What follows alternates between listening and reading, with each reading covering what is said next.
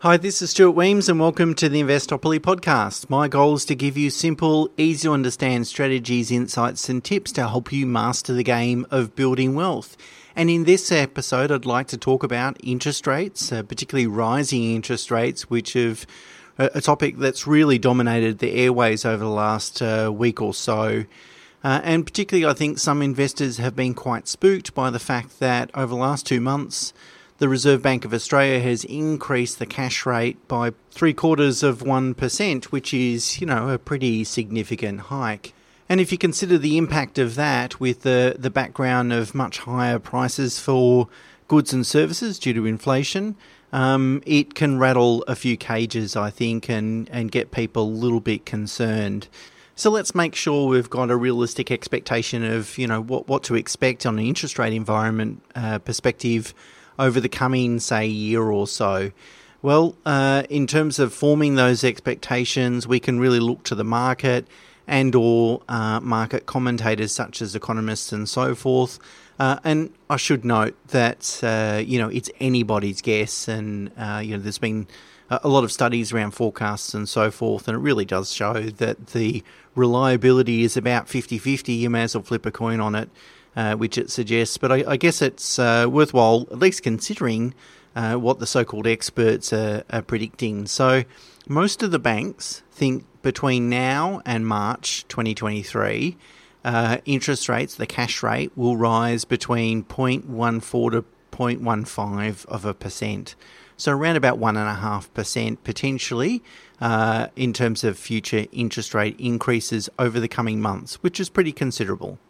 If you have a look at the money market over the same period of time, so until March 2023, the money market is predicting, or at least the yield curve showing, that interest rates will rise 2.6% over that time.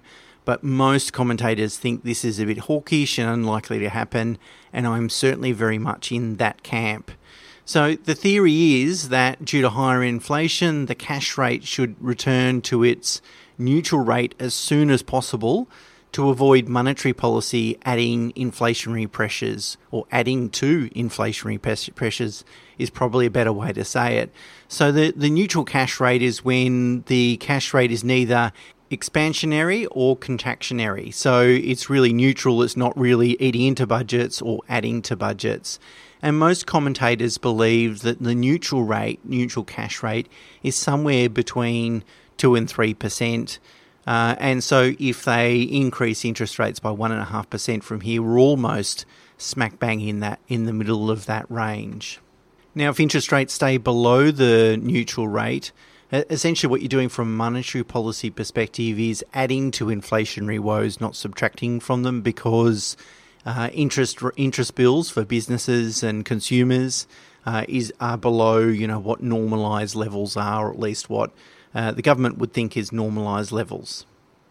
Now, the problem is, though, in actual fact, it can cause even more pain for consumers, because not only do they have to navigate higher interest rates, but of course, as been well documented, we've got higher prices as well, higher goods and services prices. Now, the inflation print came in at 5.1% for the March quarter.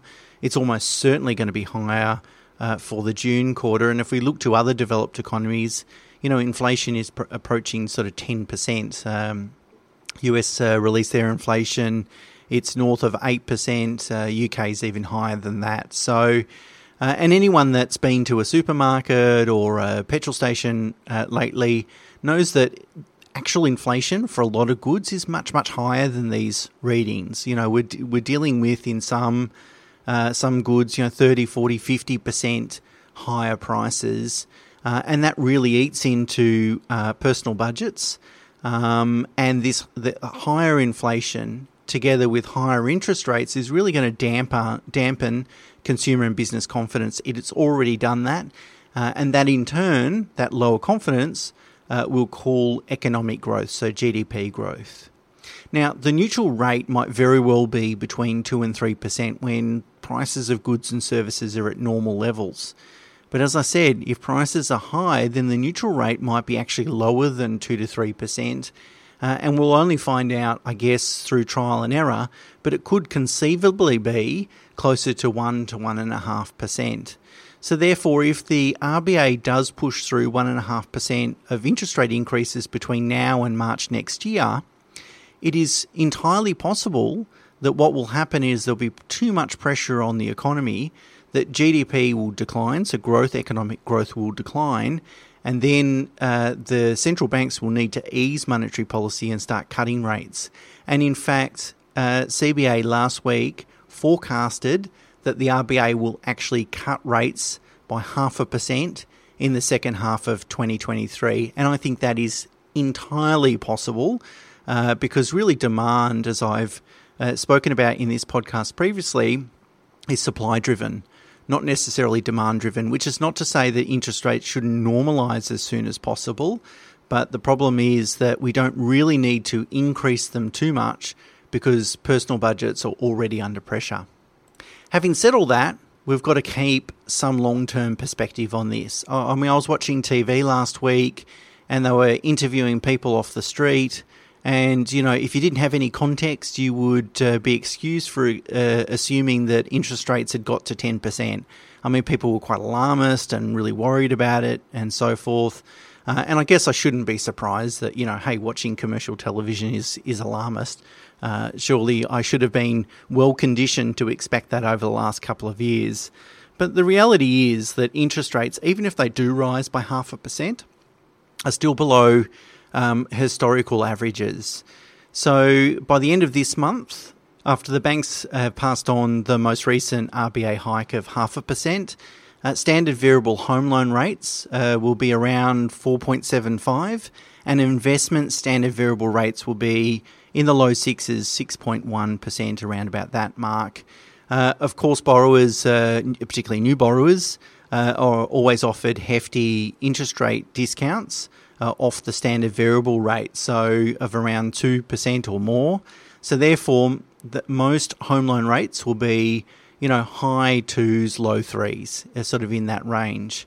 If you have a look at the average standard variable rate over the past 20 years, it's 6.36% based on RBA data.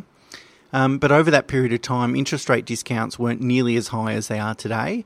So if we take maybe 0.7 off that rate, it gives us an average rate of closer to 5.5%. So we're at sort of around 3. By the time they push through the most recent cut, it's 5.5 is the long-term average. If we get another 1.5%, we'll be up to 4.5%, but still below, almost a full percent below the long-term average. So let's keep it in context. I think the discussion or the rhetoric around interest rates, they're still low. And there's, as I said, a prospect that they will reduce next year. But most importantly, you know, we don't really see, at least at this stage, and I'm always conscious that interest rate expectations can change on a dime, but at least at this stage, we don't see interest rates moving above that long-term average, which I think is good news for home buyers and property investors. Now let's talk about fixed rates. Now fixed rates are really driven by how much the bank can borrow for, so its cost of funds. If the bank borrows some 3-year money at 2%, for example, well, it can afford to on-lend that at 3 or 3.5%. Given the interest rate curve is unrealistically steep, it means that fixed rate borrowing costs for the banks are elevated. And as a result, fixed rates at the moment are unattractive. So 3-year rates are around high 4s, 5-year rates are even above 5%. So certainly not attractive from that perspective. But two things could occur over the next year or so. Firstly, the interest rate curve should eventually normalise. That will happen. It's just a question of when. And secondly, if the market does start expecting interest rate cuts from the RBA, particularly if economic growth slows down, then we may see fixed rates fall. So my general advice to borrowers at the moment is if you're not already fixed, remain variable for now. And maybe it might be worth considering fixing in sometime next year, probably towards the end of next year, I would have thought, but is obviously going to depend on fixed rates at that time.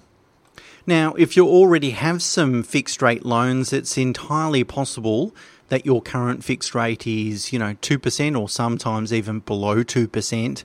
And so at this stage, you'd be feeling pretty smart or lucky, or maybe a combination of both, particularly if you fixed your rate last year. In hindsight, that's looking like a really good decision. But of course, all fixed rates mature, and at some point, your interest rate will revert to a more likely, a higher variable rate, and borrowers need to really consider this carefully. And so what I would advise people to do is just pretend you're on a variable rate and adjust your cash flow accordingly, which will mean that it'll promote you to save more, either in an offset account or wherever that might be.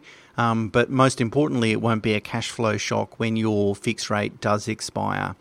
So, for example, if your loan was $1 million and your interest rate was 2%, your interest bill is about $1,600 a month. But now, if you had a variable rate, it's probably if you weren't fixed and it was variable, it would be probably closer to 3% today, which would cost you about $2,500 a month. So that extra $900 odd, you should look at saving and putting in an offset account or investing elsewhere. Ultimately, you're still going to benefit from the low fixed rate and build your asset base. But most importantly, at least it won't be a cash flow shock. Now, some clients have been asking, should I adjust my investment strategy or approach as a result of higher interest rates? Well, firstly, when contemplating, particularly investing in property, but really doing anything such as buying a home, you always must consider affordability at a more meaningful or longer term rate. And from a conservative perspective, I would typically counsel clients to use 6 or 6.5% to really measure their debt affordability. It's possible that interest rates will rise one day above 6 or 6.5%, but if they do, I don't think it's going to be materially above that, nor for that an extended period of time. So if it's doable or affordable on 6 or 6.5%, then go ahead and borrow. If it's not, then what you really got to do is really reconsider your strategy to either reduce your borrowing budget or invest in alternative assets. But really, just because interest rates are rising, again, albeit below the long-term average, doesn't necessarily mean if you've got a well-considered strategy that you should make any changes. Now, I've included a chart in the link in the show notes, which project how sensitive investment property cash flow is to interest rates.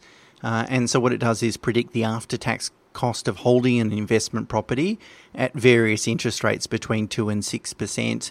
And you can see how sensitive it is. And hopefully what it does is forewarn investors to make sure that they're prepared for the eventual higher holding costs if they're looking at a prospective investment. So to sum up then, I think we've got to be prepared for higher interest rates over the coming months. I think we've got to be prepared for the RBA, increasing at a much faster pace than they have previously. I think that's going to have a negative impact on the economy, particularly from an economic growth perspective. And that pain will really be centred on lower income earners because they don't have as much sort of fat in their household budgets to accommodate both higher interest rates and higher prices, particularly for non-discretionary items like food and utilities and those sorts of things. But ultimately, the economy's in pretty good shape.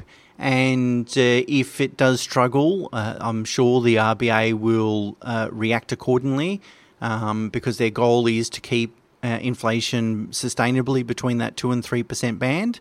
So if they start seeing that they've pushed rates too high too quickly, they can always react and cut rates. But most importantly, the underlying economy is still very healthy. And whilst it might be a bit of a bumpy road over the next year and a bit, we should take some solace that firstly, interest rates are expected to remain below the long-term average, which creates a great opportunity for investors.